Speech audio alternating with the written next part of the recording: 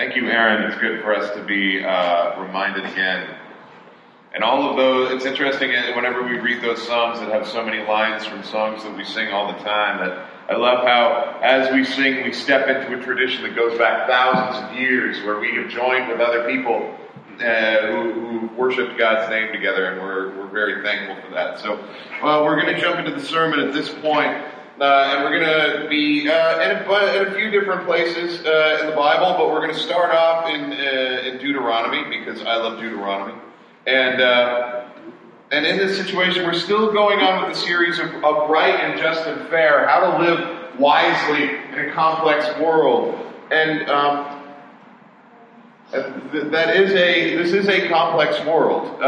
It is difficult at this point in time to understand everything that we're dealing with all the time, as we have instructions from the Lord about how to relate to the world in which we live, but nothing is exact in some ways. There's things that are exact, but it's not as clear as we'd like them to be sometimes. And as disciples of Jesus, we are called to fundamentally have different approaches to how we interact with the world. And Tim Keller, who I really appreciate, says that one of the things that we're called to as disciples of Jesus is to have fundamentally different approaches to multiple things in our world, including but not limited to, but mostly we should have different relationships with sex, money, and power. And we talked about that last week when we talked about relationships and marriage, and how our primary and best relationship is not to be found with other people, but to be found in our relationship with Jesus. And we've talked about money in the past, but today we're going to talk about power. And we're going to talk primarily about how we ought to relate with rulers and people that are in power over our society. And that's a complex thing for us to do, because as soon as you begin to talk about political power and leadership, people get very uptight, either because they don't want to discuss it at all, or because they have very specific views that they want you to agree with, and if you don't agree with their views, then you're wrong. And I understand how that works. And there's some ways where in our current cultural society, we've taken to following politics in the same way that we follow sports. Where we just pick a jersey color and we like it, and what they do is right and what the other team does is wrong, and we automatically disagree with that. And there's layers, especially in a democratic society, that need to be navigated of how to participate in this. But I think what is important for us as disciples of Jesus is to remember that the Bible has quite a bit to say about how both rulers ought to operate in our society and how we ought to interact with those who possess power and are in positions of leadership. So I'm not going to be partisan today, mostly because I'm not sure where my political leanings lie half the time. I like to think that I am perfectly in the center, and that anyone who is to the left or the right to me is completely extremist. I think I'm like a lot of people in that way. But I'm not nearly concerned about which direction politically we happen to be leaning at any given time, as much as I am about the foundation upon which we base how we begin to think and interact with our political leadership and with all sorts of rulers in our society. And what's interesting about the Bible is it plants this right off the top in Deuteronomy chapter 22. This is what the law that Moses gives in Deuteronomy chapter 22. And I think that this is really fascinating, because what Moses is doing in this, what has been inspired by God, is for him to demonstrate to the people what kind of society they ought to be building. But it also works into that law ways in which you will fail at building the society and ways to overcome that. And what's interesting about this is that as he outlines the rules for kings and rulers, it was understood that the people of Israel were not to have a king and a ruler.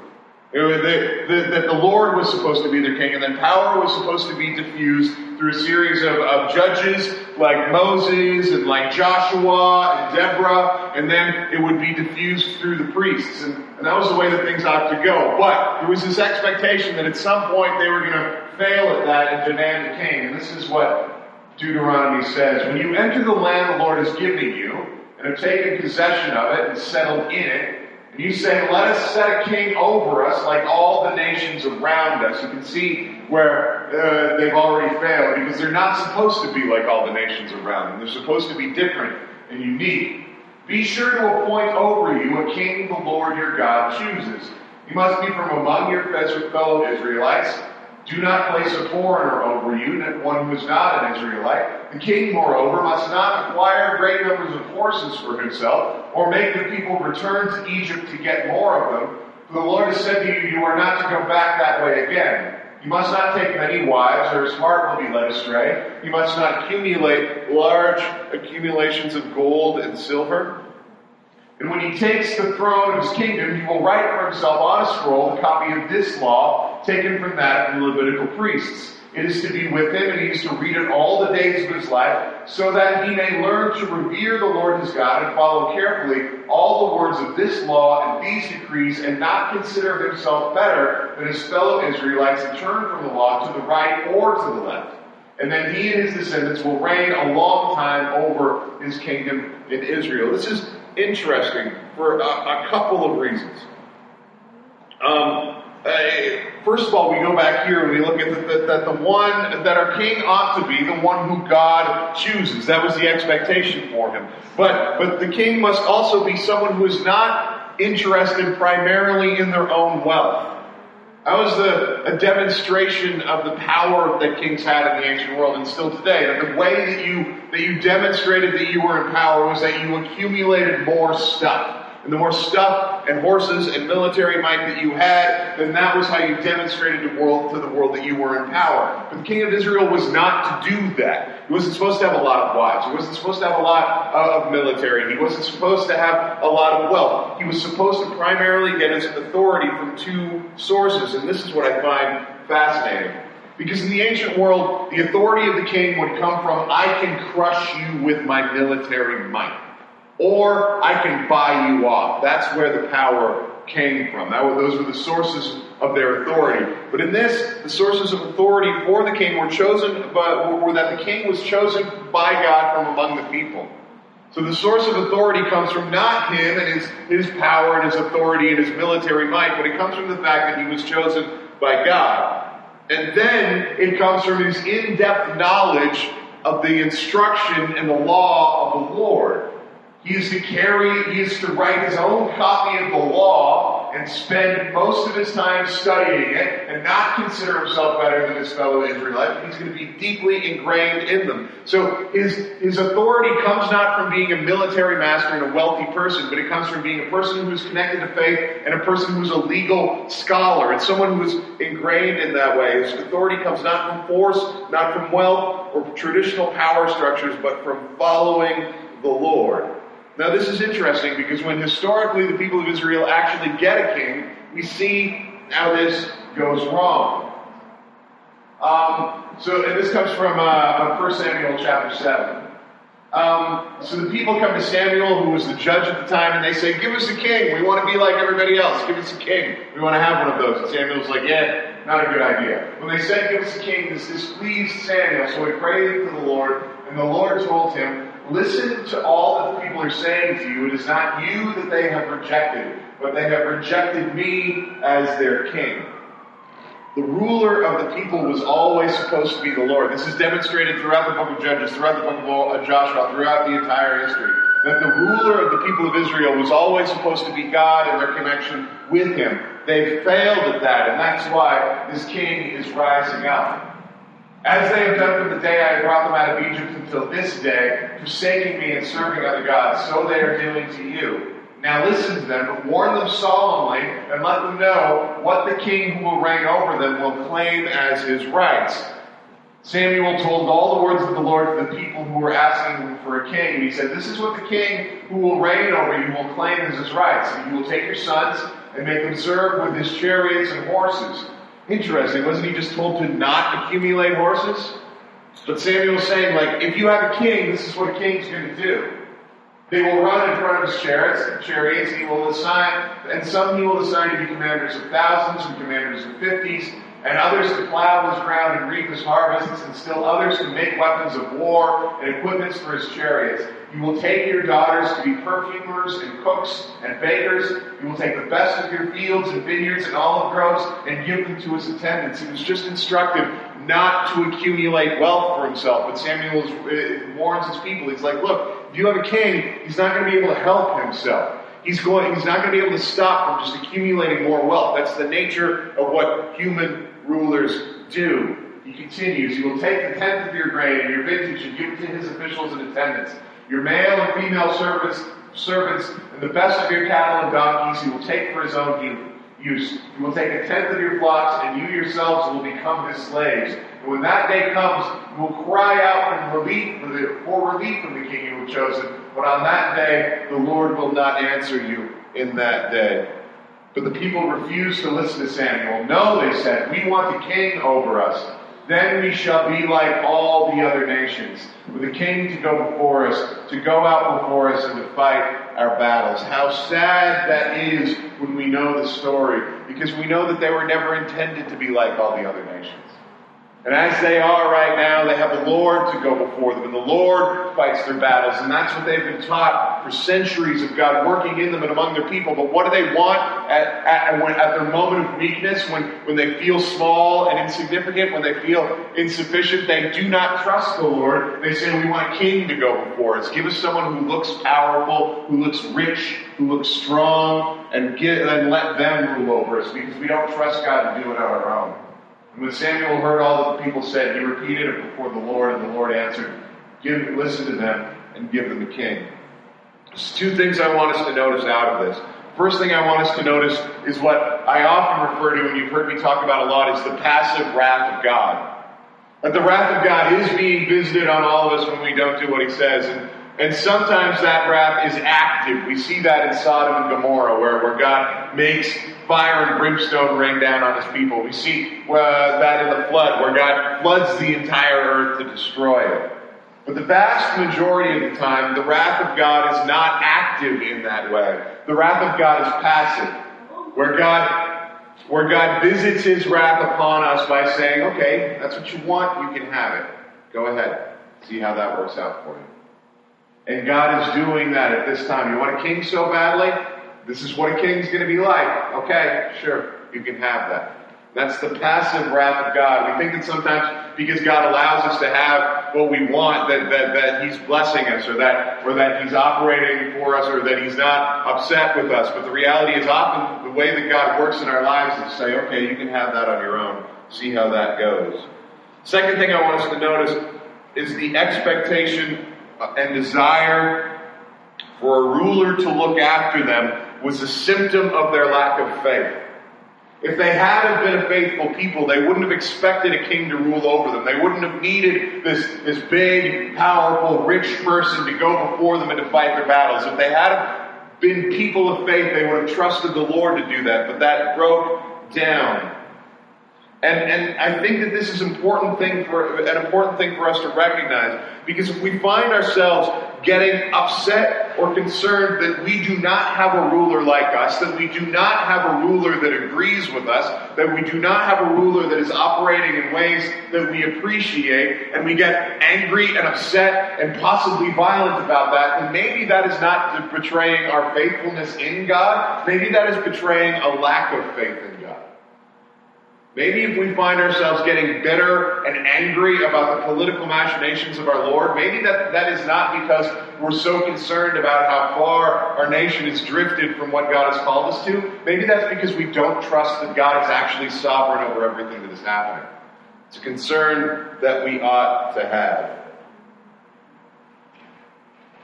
And it's interesting when Jesus finally shows up. Because when Jesus shows up in time, we've seen through the history of the people of Israel how their kings failed consistently, and then other rulers from other nations rolled over them with military power and crushed the people, and foreign powers held power of the people of Israel. And into that walks Jesus, because Jesus arrives at a time when political power is held by Rome. The Roman Empire is in charge of the vast majority of the known world at the time. And the way that they the way that they exercise their power is to violently crush any opposition to them.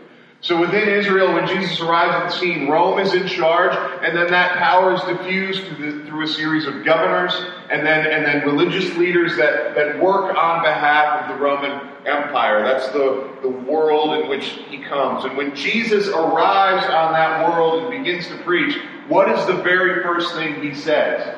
His first and primary message is from that time on, and this is from Matthew 4, Jesus began to preach, repent, for the kingdom of God has come near. The kingdom of heaven has come near.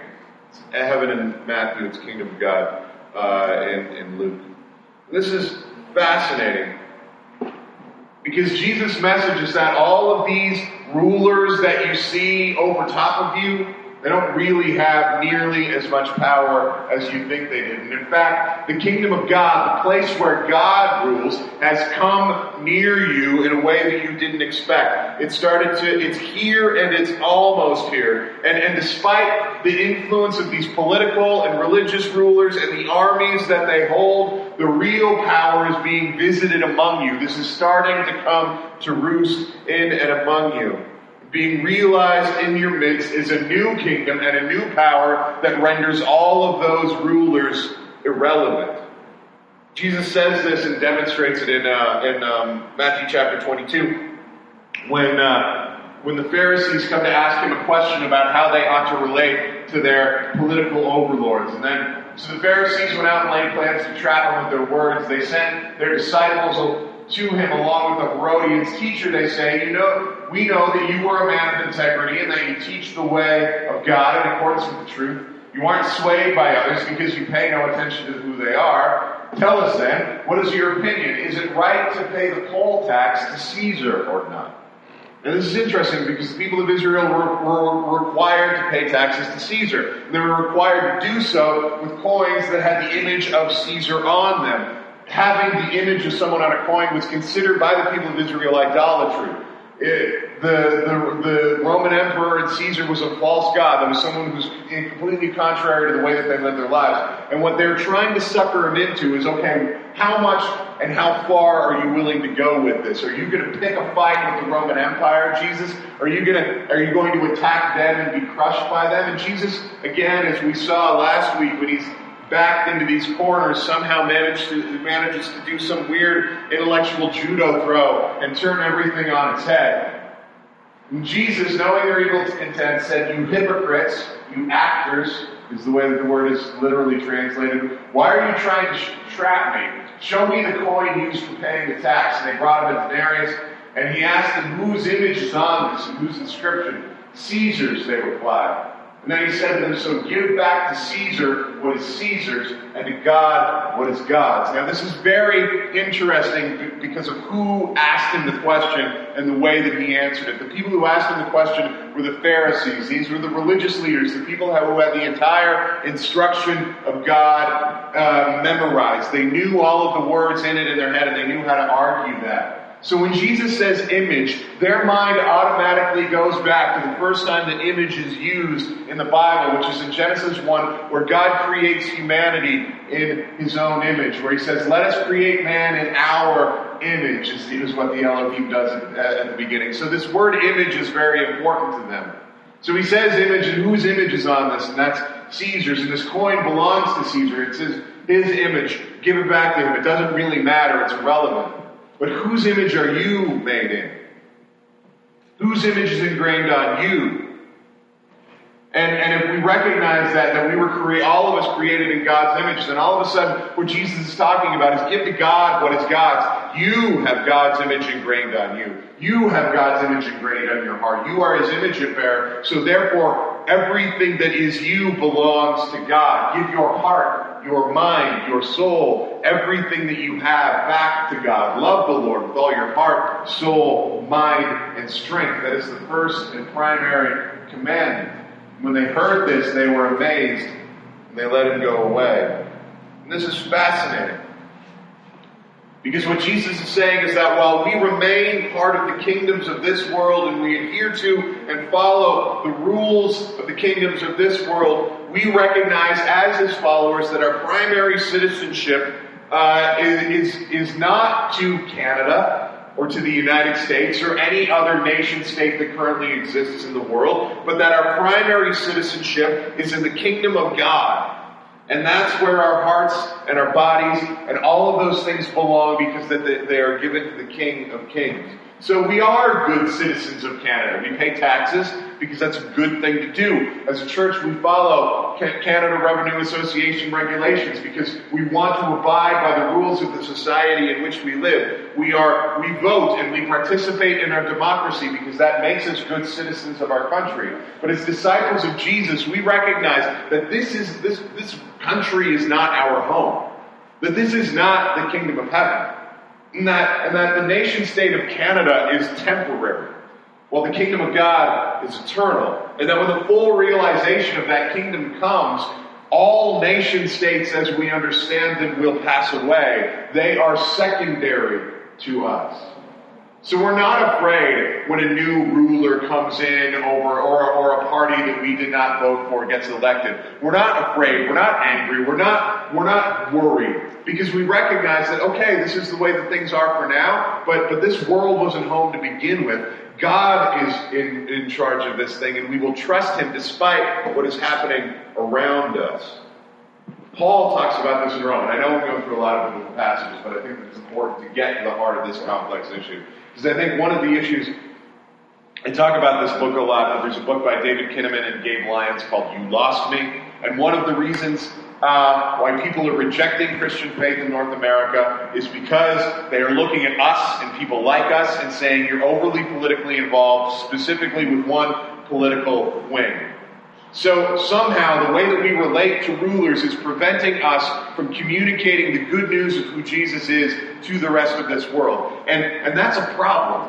I'm not saying that you should choose one party or the other. I really don't care. But we need to understand as disciples of Jesus that our kingdom is not of this world. And that our rulers and the people that we vote for are irrelevant in the face of Almighty God. This is what Paul said. Let everyone be subject to the governing authorities. For there is no authority except that which God has established.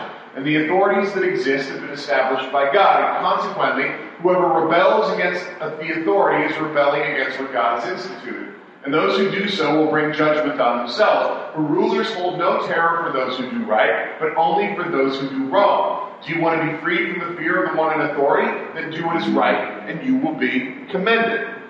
For the one in authority is God's servant for your good. But if you do wrong, be afraid, for the rulers do not bear the sword for no reason. They are God's servants, agents of wrath to bring punishment on the wrongdoer. And therefore it is necessary to submit to authorities not only because of the possible punishment, but as a matter of conscience. This is also why you pay taxes. For the authorities are God's servants who give their full time to governing. Give to everyone what you owe them. If you owe taxes, pay taxes. If revenue, then revenue. If respect, then respect. If honor, then honor. And this is a very interesting point because it says all leadership comes from God. Now this puts us in an awkward position because the reality is there's lots of times when our governments act in a way that we think is reprehensible or wrong. There's lots of times when we find ourselves rebelling against the state where we ought to be protesting against them, where we say like, wait a minute, your views are not our views, and in fact your views are contrary to the will of God and what God has called us to. And there's some concern that what Paul is calling us to is a capitulation. It's saying that like whatever, the people that are in charge are the ones that God has put in charge, and therefore we need to obey them unthinkingly because God has placed them in charge. I don't think that that's what the passage is saying. Because I think that the reality is Paul knows quite well that the kingdom of heaven is at hand, so he understands as one who was thrown into prison multiple times, as one who was beaten multiple times, who caused riots and constantly was being accused of rebelling against the state, that his primary allegiance was to God and His kingdom. So he wasn't really that concerned about what Caesar and the leaders of Rome could do to them.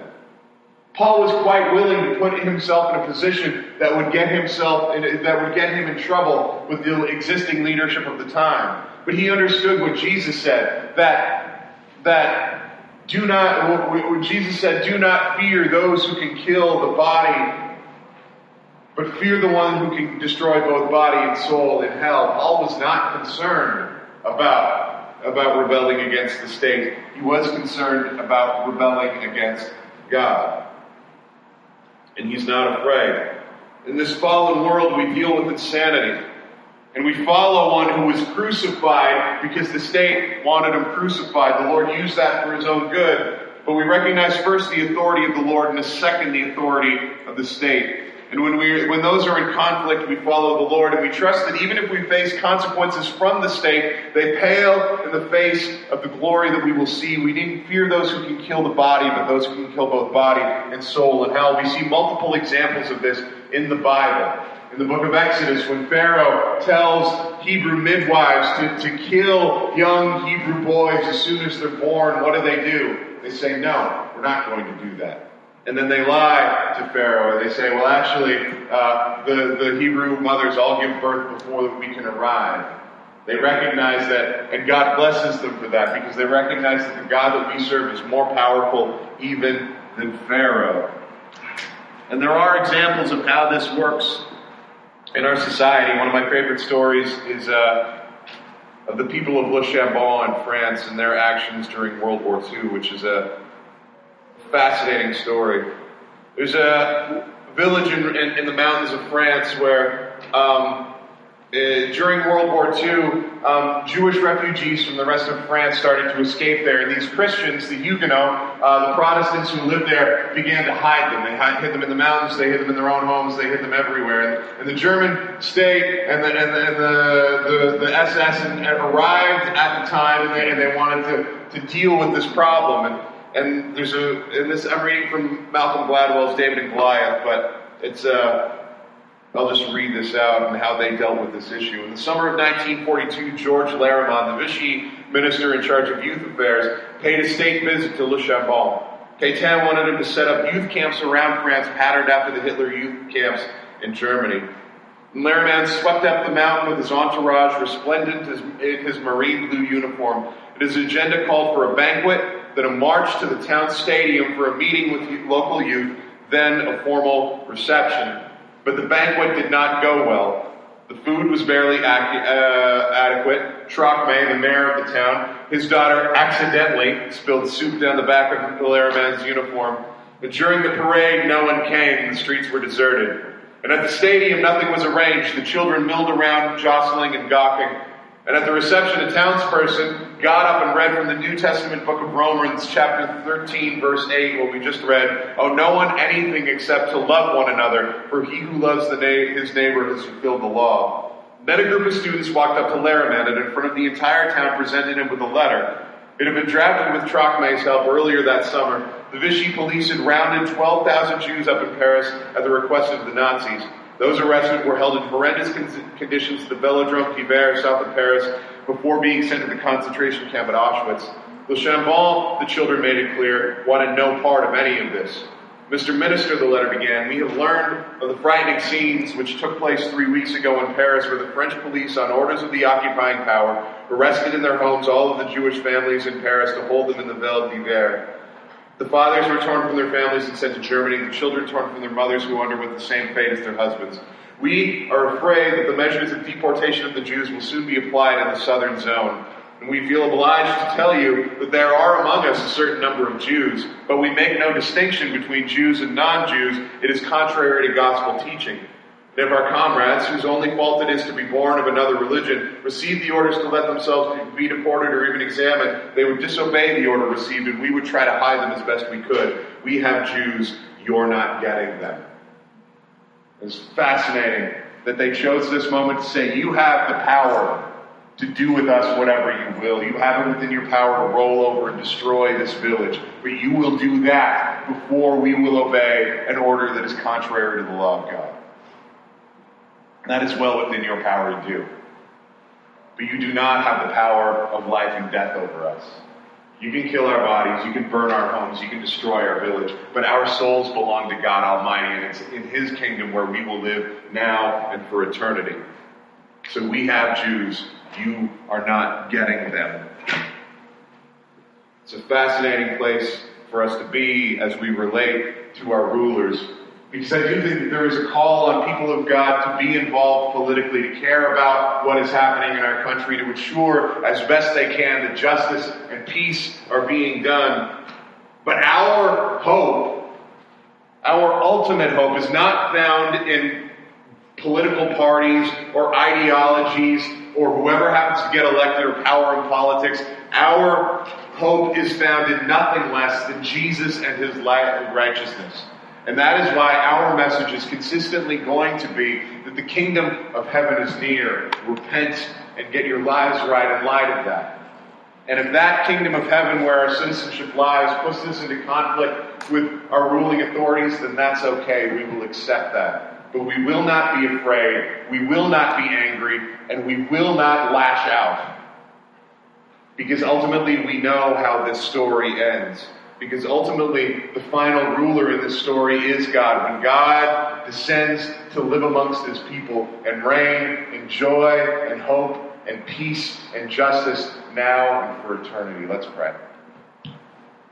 God, it is easy to get distracted by the messages of this world that say our only hope is in who happens to get elected this election. Our only hope is found in accumulating more power, more horses, more. But that is not where our hope is found. Our hope is found in you. And our citizenship is in your kingdom. And we will not cease to do right. And in doing right, we will be good citizens of Canada because we are blessed to be placed here in this good country. But we recognize that this country is not the kingdom of God.